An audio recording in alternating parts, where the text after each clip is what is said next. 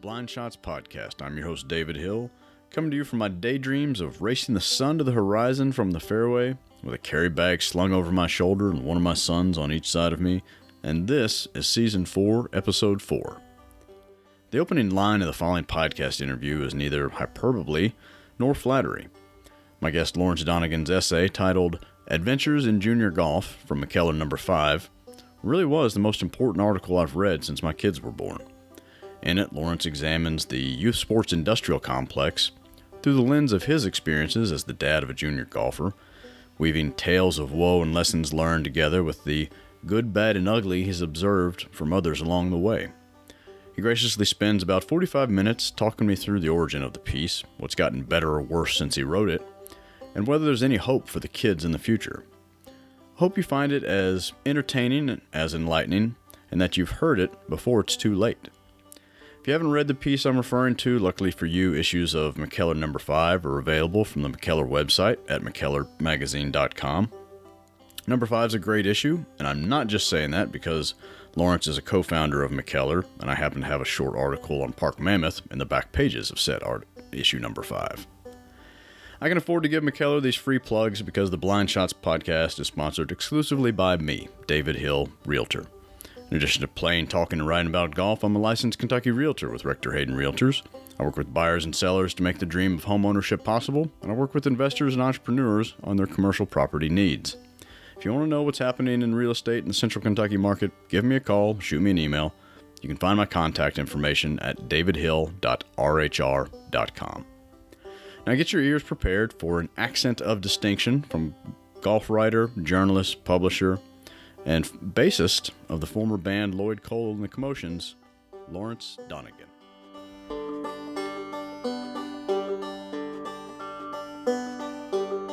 Well, I'll say this.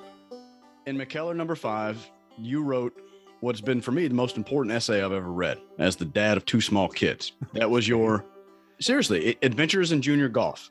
Yeah. And your subheader, the youth sports industrial complex and how to leave it behind. Now, as I mentioned to you before, my kids are 7, and tomorrow the little one turns 5. Yeah. So I have been, now they like swinging a golf club, but I'm coaching them in t-ball. I'm coaching soccer or football, as you would call it. I'm so far down the line, I now call it soccer. I mean, okay, good enough. But that was a piece, kind of your journey being an elite golfer's dad, a junior golfer's dad. Yeah.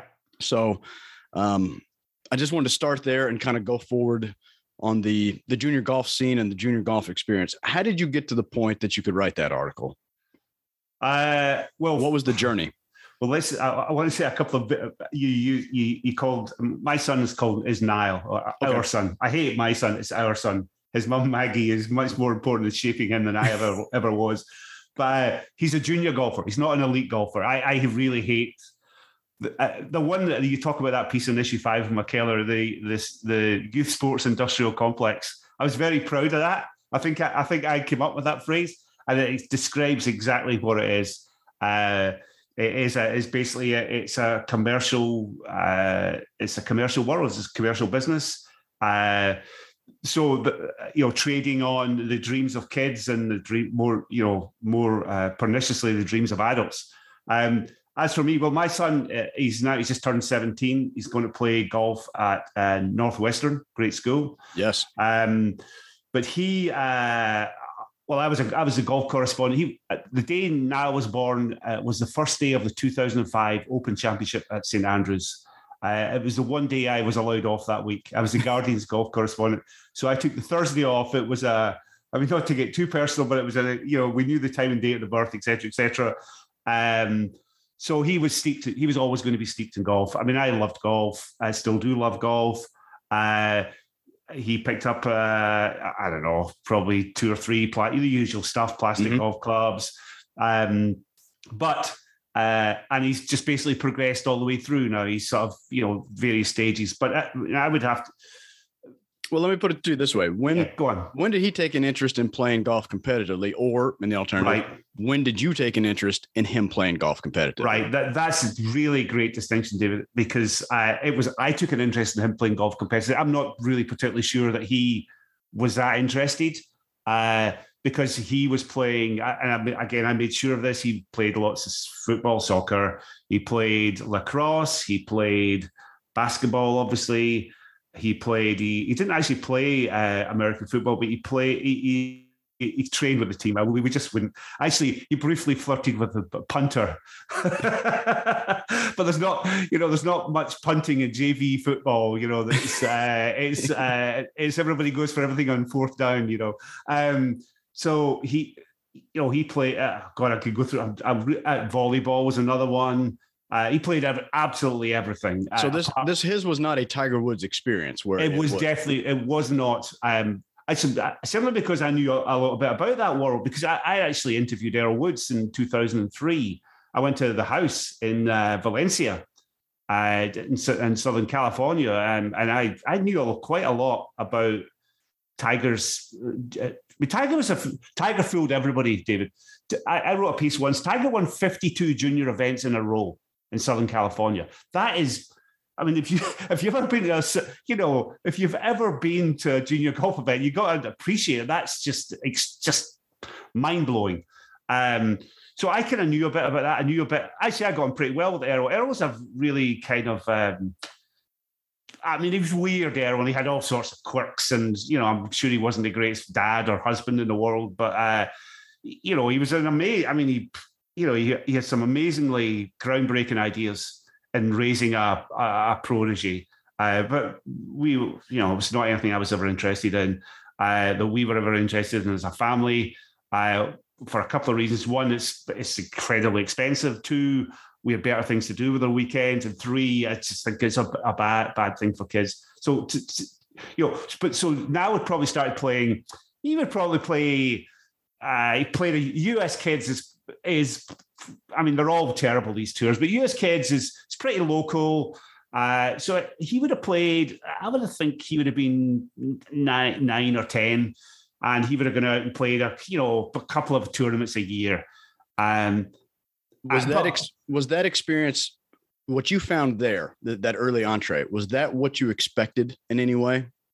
I was astonished by the level of cheating and the parental madness. I really was. I'll never forget. It was maybe about the second tournament ever. It was just hilarious. And there was me and another dad, and this other dad, the dad of this big kid. What you find in junior sport is it's basically size relative. The biggest kids always win. I mean, that's really what you're measuring. But so this we're tootling around, whatever. I don't know what now. 45, good score actually. But we get to the end, and this kid who'd been winning all these tournaments, whatever, and then we get to the end of a hole, and the guy, the other dad says to the dad of the kid, "What did little Jimmy score on that?" "Oh, that was a 5." And the dad, I went, "What?" He's looking at incredulity. And so, I mean, what was going was that the kid would have an 8 or a 9 or something, and the dad would, count 5, and put it in. And that's fine. But who gives a shit? But the only problem is kids are playing for trophies. Every kid likes a trophy, don't they? Right. So that was quite mind-blowing that what are you teaching your kid was the first thing I thought. What are you teaching your kid? And B, are you so crazy that you would cheat so that your kid could win this golf tournament? So that's how Niall started. And again, like a lot of kids, his is not a unique story. You kind of step it up. Well, let me do some level setting for the audience, because I came up. I'm 43 years old. I came up at the time that the youth sports industrial complex was just getting off the ground. Yeah. When I played, you played for your high school. Yeah. Maybe you played for your local. No, I didn't play golf. I didn't come up in golf. I came up in traditional American sports, baseball, basketball, football. Yeah. Yeah. But you played for your high school. That was the big, that's where recruiters came to see you. And then they were just starting with the AAU basketball, with the passing league on the football. Yeah. Travel baseball, which may dwarf golf because of just the sheer number of kids involved, where and now that's where the guys with the radar guns to see how fast little Johnny can throw the fastball and how far his brother can hit it comes in. What does that look like in the golf space? Because you do have Yeah. I mean, you have state championship golf that's related to the schools, but then you've got all of these, AJ, I can't even get all the acronyms right. US Kids, Junior Golf, PGA Junior Golf. Yeah. Well, I've got experience on both sides. I've got the UK and the US, but let's just deal with the US. The US is high school golf is recreational golf. It's guys hanging out with their buddies. Nobody watches it. Nobody recruits at it. It doesn't, unless you get to, Cal State Championships. Then if you're a kid who's playing high school golf and you're kind of competing in the top 3 at the Cal high schools, likes of, so I think Xander Schauffele won that. Luke Potter, this great kid he's going to ASU this year. He's a freshman at ASU. I think he won it a couple of years ago. So at that level, coaches might look, but they're already looking at you anyway. So there's that. So you can dismiss high school golf. It's not really, but it really is. It kind of starts straight away when there's something called Junior Golf Scoreboard. They're ranking 8, 9, 10-year-old kids in the country. So that's where it really starts. So how do you get? See, at the root of this, Dave. Sorry, I'm jumping over. And they're doing that because they're making money somehow on. Of course, they are. Well, yeah, they're making money. They're making money. If you want to be, if you want to know where your kid is ranked in Junior Golf Scoreboard, there you pay. I don't know what it is, £50, $50 a year, whatever. And then there's various grades. You can pay $200. So there's somebody, and every kid in America's parents are registered in Junior Golf Scoreboard because everyone is the one to go around and say, "Oh, my kid's the 17th best player in Idaho." He's the 17th best 14-year-old in Idaho. So that's what's going on there. So how do you get up in the juniors? This ranking system, you got to start playing tournaments. So there are, in my area, Northern California, it's really quite good. It's one of the best. It's got the Junior Tour in Northern California. It's relatively cheap. I.e., the entry fees are maybe $150 or $175. Is that a year-round pursuit, or do they jam that into the entire summer? No, it's year-round pursuits. So they'll probably run about 30 tournaments a year. They're pretty well-run tournaments, run by really. It really is about as good as an experience as you can get as a junior golfer. It's all so that's a pretty good. But again, to do well at that kind of level, let's call it. Not local, let's call it sub-regional level. That's not going to be enough for you. It'll get you some rank, because the pursuit of the ranking is in essence the pursuit of the college scholarship. To really do it, you have at the apex of American junior golf, you have something called the American Junior Golf Association, which is that is the youth sports industrial complex. Is that the group that goes to Torrey every year? Goes to Torrey Pines? No, that's very interesting. Can I have a quick detour on this? Oh, sure. Interesting. That is the IMG. It's now called the IMG World Championship. That used to be the absolute peak of junior golf in the world. Because every year, all of these juniors would descend into San Diego. That's where, Tiger won it 2 or 3 times. Phil and Ernie battled it out as 2 16-year-old or 2 17-year-olds. That was the absolute pinnacle. However, in recent years, that's gone into slight decline, simply because to do well there's not enough ranking points attached to that event for some particular reason. God knows what. It might be some algorithm, or it might be some lobbying on behalf of somebody. But the Torrey Junior World Championship is no longer what it once was. Unfortunately, I'm going to press pause here with you. Do you understand how insanely parallel this sounds to what's happening in professional golf right now?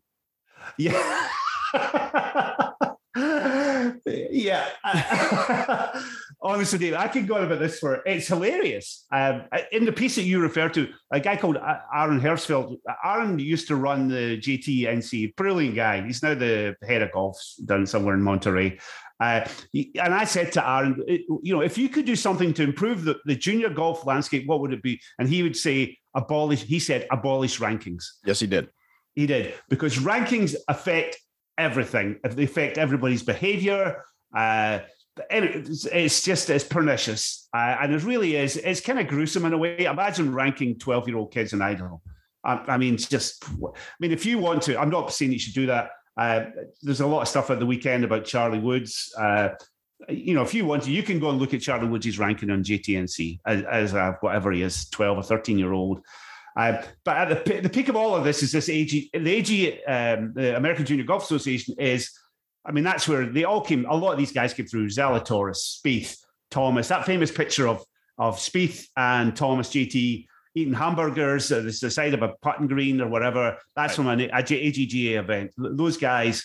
So that is seen as the way to get to work your way through the system, get into a very good college. Most of the college coaches recruit from the AGGA. Most of the all of the mediocre ones, and very few of the very, very best ones. So I would say to you or to anybody, go and look at Wake Forest, for instance. A perennial power in golf for people that don't. And produce great players. Cameron Young. Okay, Cameron Young never played in an AGGA event because he went to Wake Forest. And Jerry Haas at Wake Forest, those guys at Wake Forest, they don't really look at AGGA. They look at, there's another world running in parallel. So Young would have played New York State events, Met State events. So there's that, so there's that. That's the route that we decided to ultimately to take with Niall because AGGA is inordinately expensive. The entry fees are $300 to $350. If you play in an AGGA event, there's not many you have to kind of fly. There's a lot of flying involved. So a mom or dad flies with the kid. You got to stay down. It's a 2 or 3 day event. They stay in a hotel. There's food. There's entry fees. You got to pay for a practice round. And you're playing on a golf course that you could probably go the following week and play for $30, $20. Yeah, I know that's been a common complaint of yours in the various rants I've heard is that they're not playing top tier golf courses. Well, they're not. I'm not saying that they should, but they shouldn't be charging $350. So by the time you've done your AGGA event, you're in the hole for $1,500 to $2,000. That's one event. So ultimately, what you discover is that the AGGA is obviously measuring good players because they turn up good players, but they're also measuring just how wealthy are your family, how much time can this is true. How much time can your family devote to this pursuit, and can you afford it? So if you go to an actually this is true. It's true everywhere you go at elite junior golf. There's not many minorities playing. I'll tell you that. Well, I believe that very easily. You've touched on all of my questions. Someone have to unpeel. I'm sorry. Yeah, sure. Yeah, no. This is great. You mentioned the colleges and that everyone is chasing a scholarship. Now you've got a great quip in the article that, why are you spending upwards of $100,000 chasing a $25,000 scholarship that you could have just paid the tuition for the kid? There's an insanity about it. Is that true? Now we're talking, your son is a piece, you share your journey in there. Is the same true on the ladies' side? Because it seems like the professional circuits are so much younger on that side. Is there a parallel universe for junior women golfers, just like there is men? I really can't speak with much expertise to that, but I'm sure there is. I mean, there has to be because the AGG on the women's side thrives. It absolutely thrives. I wonder if their contestants are just all younger. Well, I get an interesting point. You take from Murray or Lucy Lee, who was playing the US Open at 11. I just think that the kind of I don't know if there's a kind of cultural there's a kind of cultural difference. I think on the women's side that it was seen to if you want to make it on the PGA Tour, it's an enormous leap, a huge leap in standard from the best AGGA player to even the Corn Ferry Tour, for instance. But Lucy Lee went at the age of 11 and played in the US Women's Open. I mean, my wife worked in athletics briefly in her career, and I wonder, just watching the ladies' side, I wonder how much like something like gymnastics it is. You see, I live in SEC country, where sports is a big deal. And, even the Olympic sports, the programs that have good gymnastics teams take great pride in them. They recruit, they give great scholarships. but those are not women that are headed on the Olympic path. Like they're too old and they're too big. Their window of opportunity has passed them by.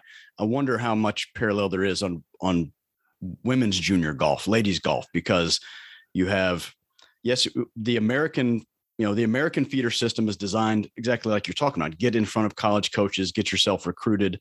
Yeah. But for the people showing up on the tour, what percentage of the LPGA tour is fed from colleges? There's a lot of straight to pro, from the global influence. Well, there is, simply because, I mean, for I don't know the woman's name or the girl's name. She's a 15 or 16-year-old girl kicking around just nothing. She's qualified for three successive LPGA Tour events. So it's easy on the women's side. It's a bit easier to visualize, that kind of path, that quicker route. I'll give you a quick, for instance. Niall played in a pre-qualifier for the Fortinet a couple of weeks ago. Makes it through, did pretty well. It gets to the Monday qualifier, and he's on the range, and fucking Aaron Baddeley standing on one side of him, and Grayson Murray standing on the other. And with the best will in the world, I mean, neither myself nor Niall could ever envisage, in a year's time, teeing it up and, imagine that he could play in the, he might luck his way through a Monday qualifier, or he might sneak in through the US Open qualifying. But to imagine that you could jump from the world that he's into that world is ludicrous. But I think it's a little bit, it might change because the standard of the LPGA Tour is getting deeper and deeper and deeper. And I wonder at some stage whether the kind of leap is going to be pretty similar to the men's game. But right now, if I'm the parents of that 15, 16-year-old girl who's qualifying for LPGA Tour events, every time she tees up a qualifier, I'm thinking, oh, hang on a second. She loves it. Why would she go to college? Yeah, she can earn it if she wants to. She can earn tuition, bank it, and spend that in 20 years 10 years when her career's over, and go do something else. I think it's pretty similar in a lot of sports now. I think certainly in soccer, that window is dropping. The age window is dropping and dropping and dropping and dropping. You can see it. Sorry, that brings up something I wanted to talk to you about. There are academies all over the globe for all the different sports. Soccer being one of the biggest, one of the most explicit. You've got all the big clubs in Europe that have academies that recruit junior talent in-house. So is the youth and sports industrial complex uniquely American? I mean, is there a big structural difference between what, golf academies in South Korea and soccer academies in England or Scotland? Yeah. Well, the sports here. There's no such thing. And you take the IMG complex at Bradenton, the one in Florida, or there's a couple of golf ones in the Carolinas. Those things don't really exist. Certainly in the UK. And again, not really in Europe that I know of. I can't speak to Asia. I really no idea. At the very most in the UK, there'll be a couple of high schools where they will, have elite golf. Elite. I put that in inverted commas. But there's nothing over there that compares to what we have in the United States. And these places, I have no idea why is a pair. Again, everybody has their own route. I would never begin to criticize other people's route. But from my perspective, why would you remove your kid from his friends that he grew up in elementary school, or her friends that they grew up in elementary school?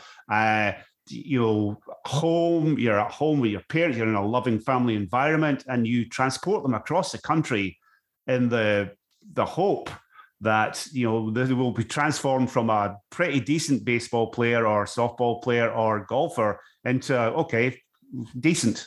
I mean, is it really worth it? And again, at an inordinate cost. I think the social cost of that, the social and psychological cost of that, certainly from my perspective, would just be just too much to bear.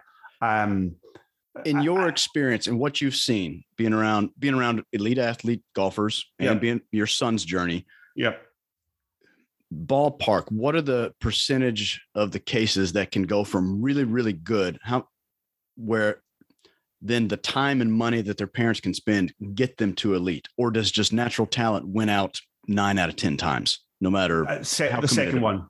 The second one. But in fact, if you're going to send your kid to, let's pick an IMG. They're big enough and ugly enough. You send your kid to the IMG Academy in Florida to play golf. They might be decent, but if they're not really good, I think I talked about this the other day to somebody. If you're not born with the innate ability to hit the ball in the middle of the face, you're never, ever really going to be a top player. You're just not. I saw Rory McIlroy when he was 16. You could hear the shot. You could hear it. You could hear the sound. You could see. I'll never forget. Actually, Ricky Fowler was another one. I saw Ricky Fowler at the 2007 Walker Cup. My goodness, it was just mind blowing, utterly mind blowing. The guy was just a kid. But if you're sending your average, it's not going to really make much difference. Are they going to be more immersed in golf? Yes. Are they going to get better coaching? Probably not. Really, they're probably not. They might, but you might be lucky enough to find a great pro just in the range next door to your house. So really, no, it's really never. Which great? Look at the. What you tend to do by sending your kid to these kind of places is burn them out. Right. You kind of burn them out. So is it really worth that? If your aim is to turn them into an elite athlete or an elite professional golfer, that's a 20-year career. Why would you risk burning your kid out at the age of, and these crucial development years, to make them bored with playing golf, to make them hate playing golf? It doesn't seem very sensible. Yeah, that combining the paper tiger with the kind of middle-class American dream is just a fascinating dynamic to me, and how much of that is at work. I want to get back to your journey a little bit. You quote in that article, you quoted John O'Sullivan, and you asked for advice, and he said, "Learn to let go and learn to love watching your kids play." Yeah. How bad did you get before you accepted that notion into your life? What a little bit about that journey. Beat up on yourself. I'm still not over it. I don't caddy for Niall. Now played in that Monday qualifier recently. His old baseball coach, his old little league coach, caddied for him. But simply because I can't even follow live scoring yet. But it's not a case of, oh God, he better do well. It's just you don't want to watch a kid not suffer, but I'd rather just find out at the end. You never let go. And anybody who says that they do are just lying. They're just lying, And I've been a pretty decent golf parent, and I've been a pretty awful golf parent along the way. But you kind of never let go of, I caddy for Niall at somewhere open qualifying at Panmure in the summer there, and he hits a terrible free. And I turned, what did you do that for? And he said, fuck, I didn't mean to do that. I'm like, why did you hit that 3-iron 40 yards left of where you were aiming? You never get over it. It's just a way, how do you handle it? I don't know. I've never seen, I've yet to see somebody who I thought, actually, Rory's dad's pretty good. We interviewed, me and John Huggan interviewed Rory. I knew this story, so I always wanted to ask Rory about the story. He won something called the Mullingar Scratch Trophy at the age of 16 or 17, whatever, as usual, brilliant. Right. And he's in the car back home, and he turns to his dad and says, I'm fed up with this, Dad. I don't want to do this anymore. I don't want to play golf anymore. And his dad, brilliantly, if it had been me, I'd have freaked out. But Rory's dad said, you know what? Yeah, just put your clubs away. Just put your clubs away for a month. And of course, after 5 days, when Rory's back, clubs out, down at the golf course in the piss and rain. Yep. So, but it's incredibly hard because it's simple genetics. It's simple. It's human emotion. You really can't let go to a 100% extent. So you kind of hold on in some way. You cling on there in some way, but and what you're trying to do is manage it. You're trying to manage the situation and get out of earshot. Don't let them see you. Don't let them hear you. Yeah, to get out of earshot. Just get out of earshot and get out of the sightline. Really, so a pal of mine was a great, really good junior golfer back in Scotland. Good elite player. Ended up playing for the international team. And he told me a story about how his dad used to watch him with binoculars. He said, I would look over and I'd see my dad up on the hill about half a mile away or a quarter mile away with a pair of binoculars watching My dad watched a lot of me through his windshield. I was very fortunate to have that. What he couldn't coach me in, he watched from the parking lot from the windshield. But you know what's a great thing is, see, when you do let go, it's phenomenal because, again, just talking about my own experience this summer, we go home, now gets picked to play for Scotland boys against the European Championship. So he goes to Germany it was magnificent. Took him to Edinburgh Airport, dropped him with the coaches and his teammates, and picked him up a week later. And it was brilliant. Barely looked at the scores because I was 1,000 miles away. There was nothing I could do. So I think obviously it gets better, the older you get, but it's you never let it go. And anybody who says that they do, they're just simply lying. Well, you mentioned Panmure and you mentioned this trip to Europe, but I want to hear how you arrived at whether it's your decision, his decision, a little bit of both. But last year you parachuted out of the U.S. Junior Golf, if I've got that correct. And then you headed. He did. We did. We did. Yeah, you're right. Yeah, and you headed to Scotland for the summer. Yeah, to do junior golf. Tell me a little bit about that and just how different that experience was. Yeah. That was it was a transformational experience in a couple of ways. One, certainly personally, we were playing golf in Scotland. It was dad and son playing golf. We were lucky financially. We were in a position where we were able to do that. So we just knocked around. We had spent a week at Rosapenna in Donegal, played golf in the new St. Patrick's Links. Oh, wow. So that side of it was amazing. We spent a week in Bristol. He'd never been to Bristol. We spent a couple of days. But Banksy was based in, who Banksy the artist is. Banksy the artist, the street artist. I mean, you can spend a day in Bristol, walking around Bristol, looking at Banksy's murals. It's just a brilliance. Imagine being able to do that. And so that side of things was terrific. But in a strictly golfing sense, and again, I stress that we were lucky enough that we were able to do that. But for less money than we spent playing on AGG, summer of AGG events, he played some amazing events against kids he'd never seen before. He on golf courses that were fantastic. We talk about the AGG. You pay $350 to play in some shit track. You can go and play for $20 in the next couple of days. So he played in the Scottish men's match play at a place called Mercer. I mean, Mercer is a not a very famous golf course, but it's magnificent. It's a jewel up near Aberdeen. If anybody's up in that part of the world, so go and play there. Then we rock up to Royal Cinque Ports for the British boys. Again, it's right next door to Royal St. George's, an infinitely better golf course. I mean, it really is. So there's that side of things. So you have the kind of the social experience of it, but you also have the golfing experience of it.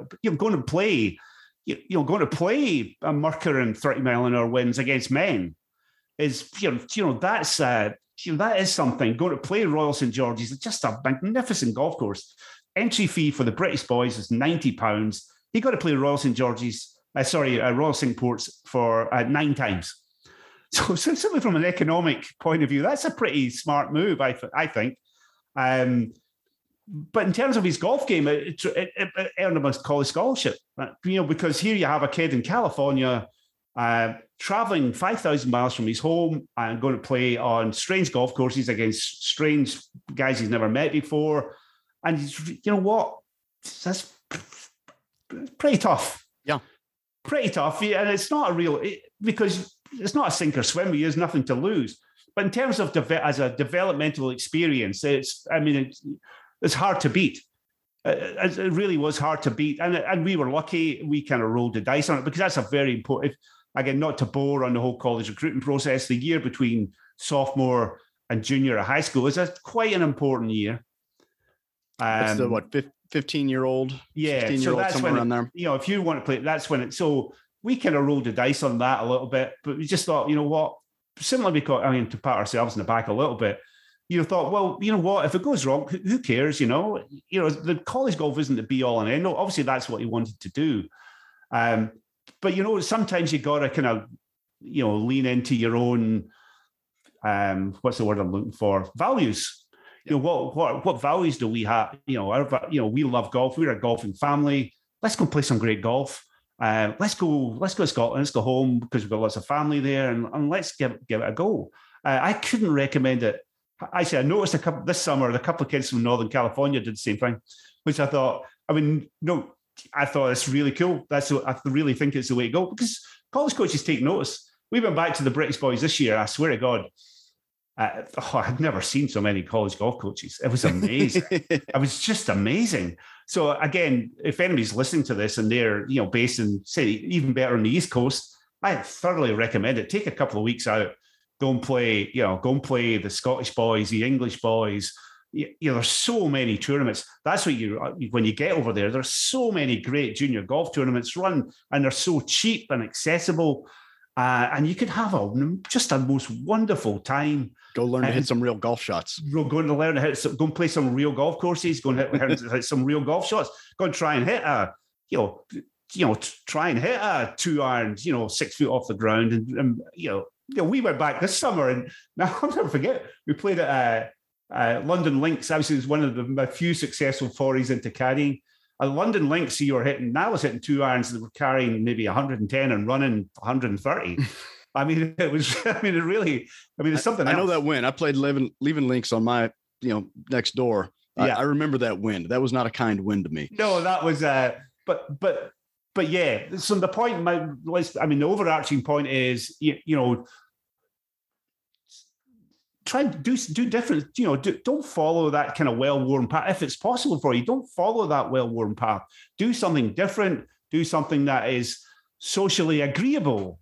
Something that will add to the tapestry of your family's life, as opposed to jumping on a plane, going to Arizona, rocking up, playing the same kids you see all year, on the same golf courses, and then looking at your AGGA ranking or your junior golf scoreboard ranking, and then ad nauseum repeats ad nauseum.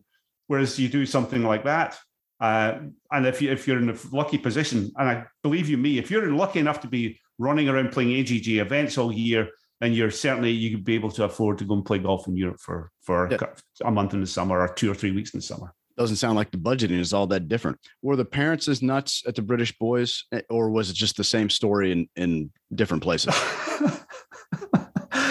It's pretty much the same story. Okay. But to be honest, actually, and credits, I think it's just a little bit more respectful.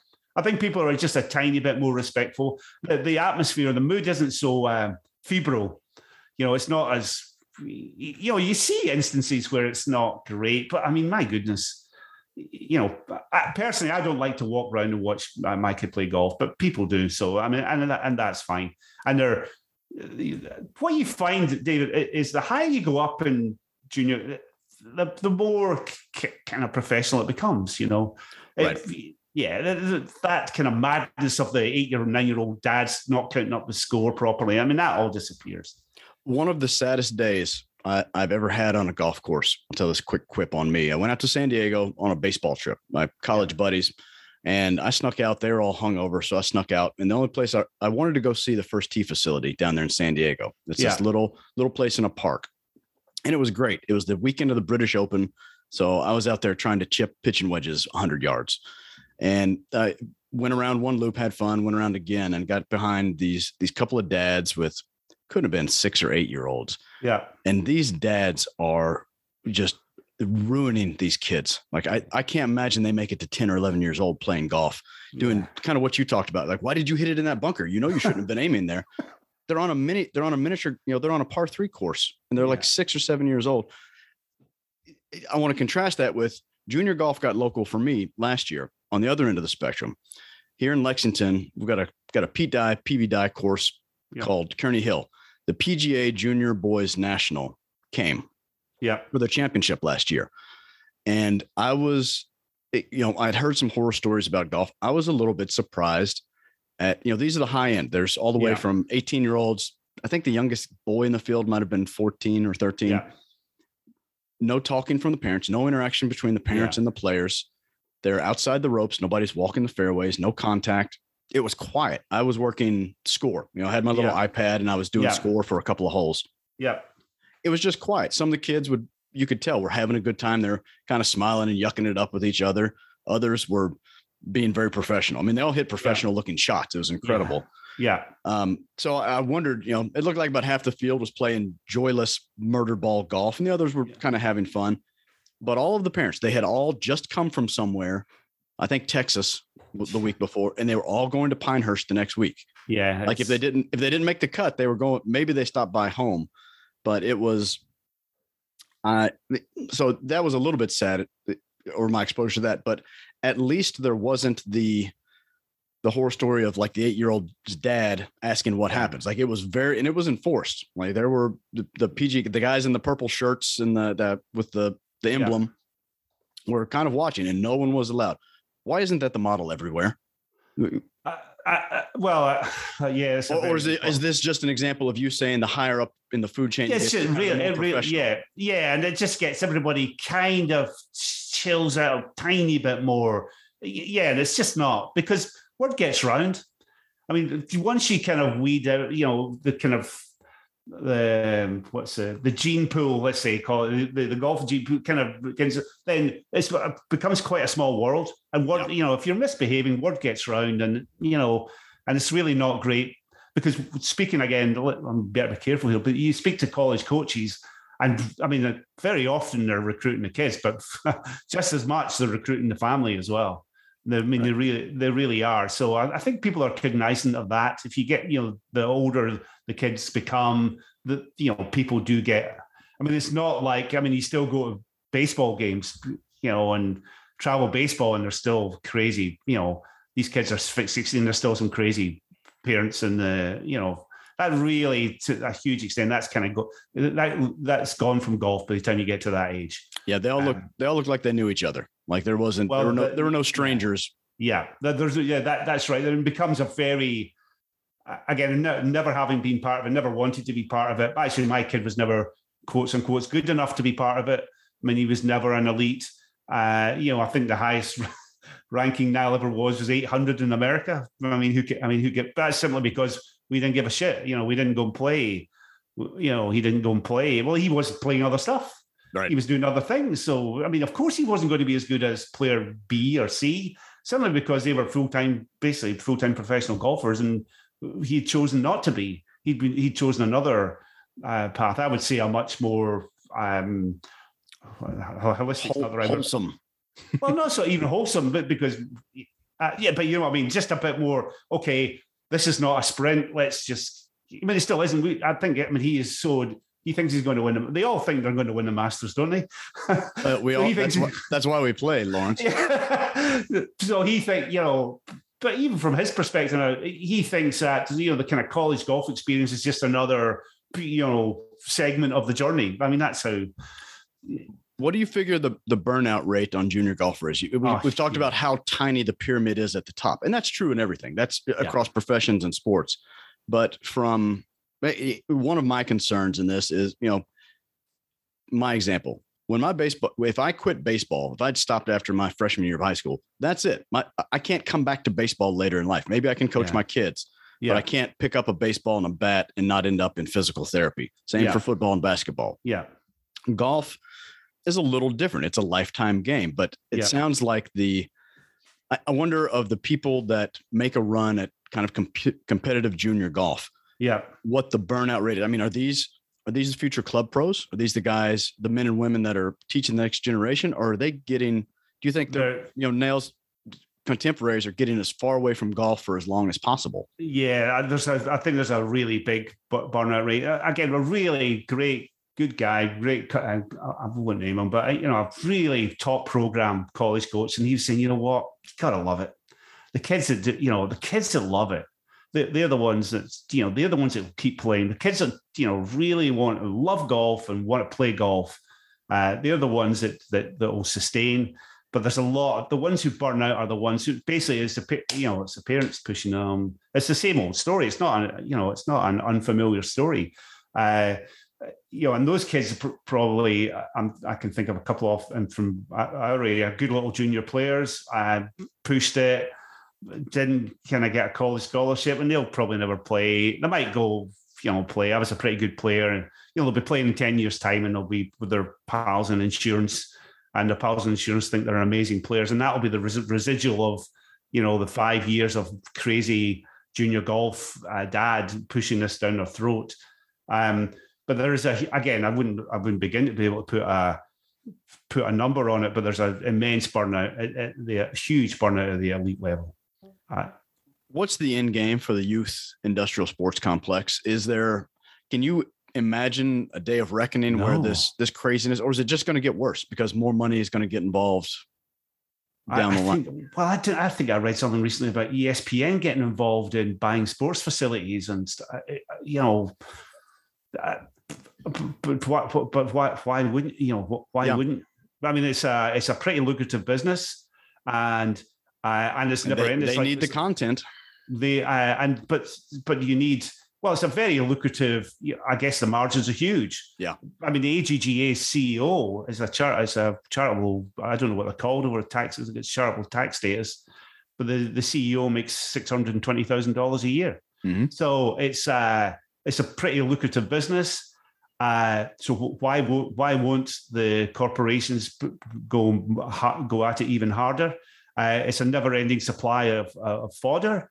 Everybody's got a dream. Everybody's got a dream, and everybody's, there's the next generation of kids coming through. Always, it's like being a barber. You're never going to kind of run out of customers, apart from you and I, obviously. Yeah, right. But so I don't see it getting much better. Do I see? I wonder if the message will get through, because I hear the message more and more, much more than say 10 years ago. The whole, I think there is an understanding. So let's say there's 100% segment of sports parents, junior sports parents. That segment of people who get it seems to be creeping up, getting slightly bigger and bigger every year. So I'm never going to say it's going to get huge. It'll never be the majority. But in terms of I think that it will get slipped. I wonder if that case is, as the kids that came, as I mentioned, I didn't come up in the industrial sports complex. It was just fledgling.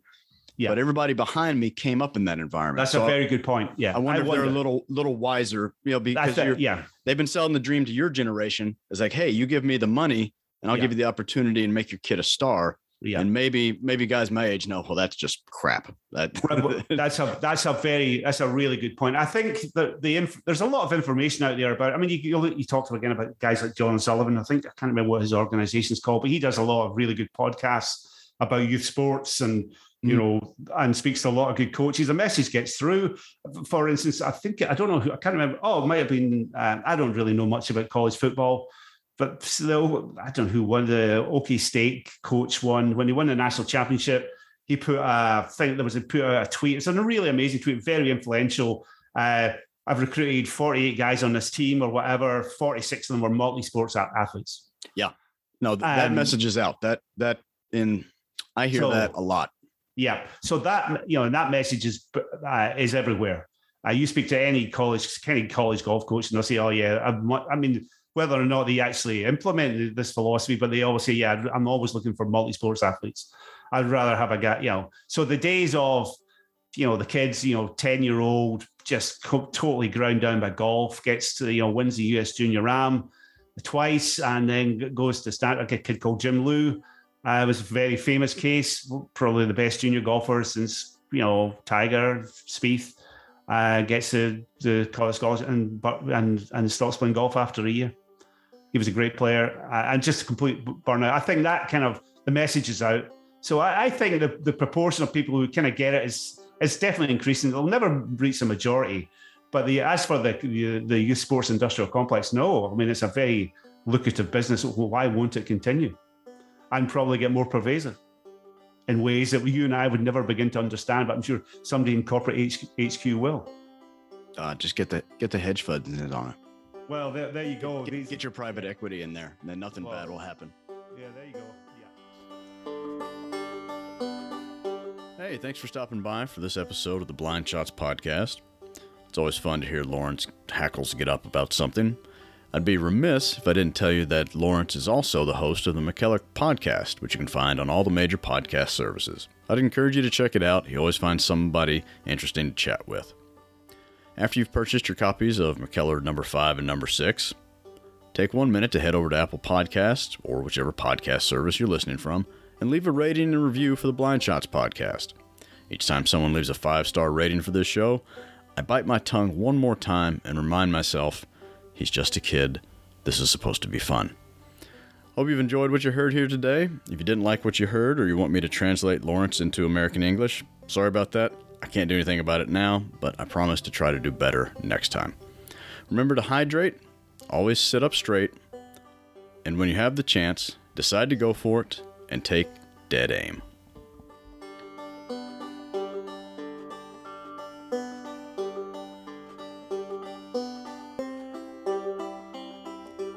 Calling Lawrence's article in McKellar the most important piece I've read in a magazine since my kids were born begs a question, well, what was the most important article you read before then?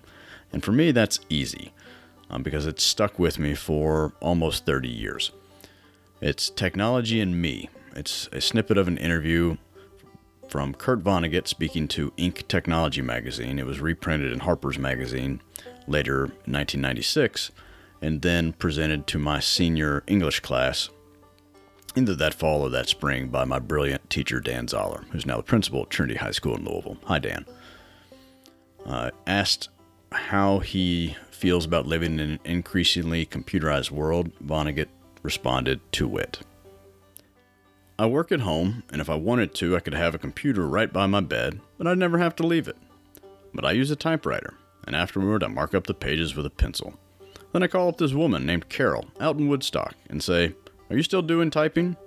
Sure she is, and her husband is trying to track bluebirds out there and not having much luck. So we chit-chat back and forth, and I say, "Okay, I'll send you the pages." Then I go down the steps and my wife calls. "Where are you going?" "Well," I say, "I'm going to buy an envelope." And she says, "You are not a poor man. Why don't you buy 1,000 envelopes? They'll deliver them, and you can put them in the closet." And I say, "Hush." So I go to this newsstand across the street where they sell magazines and lottery tickets and stationery.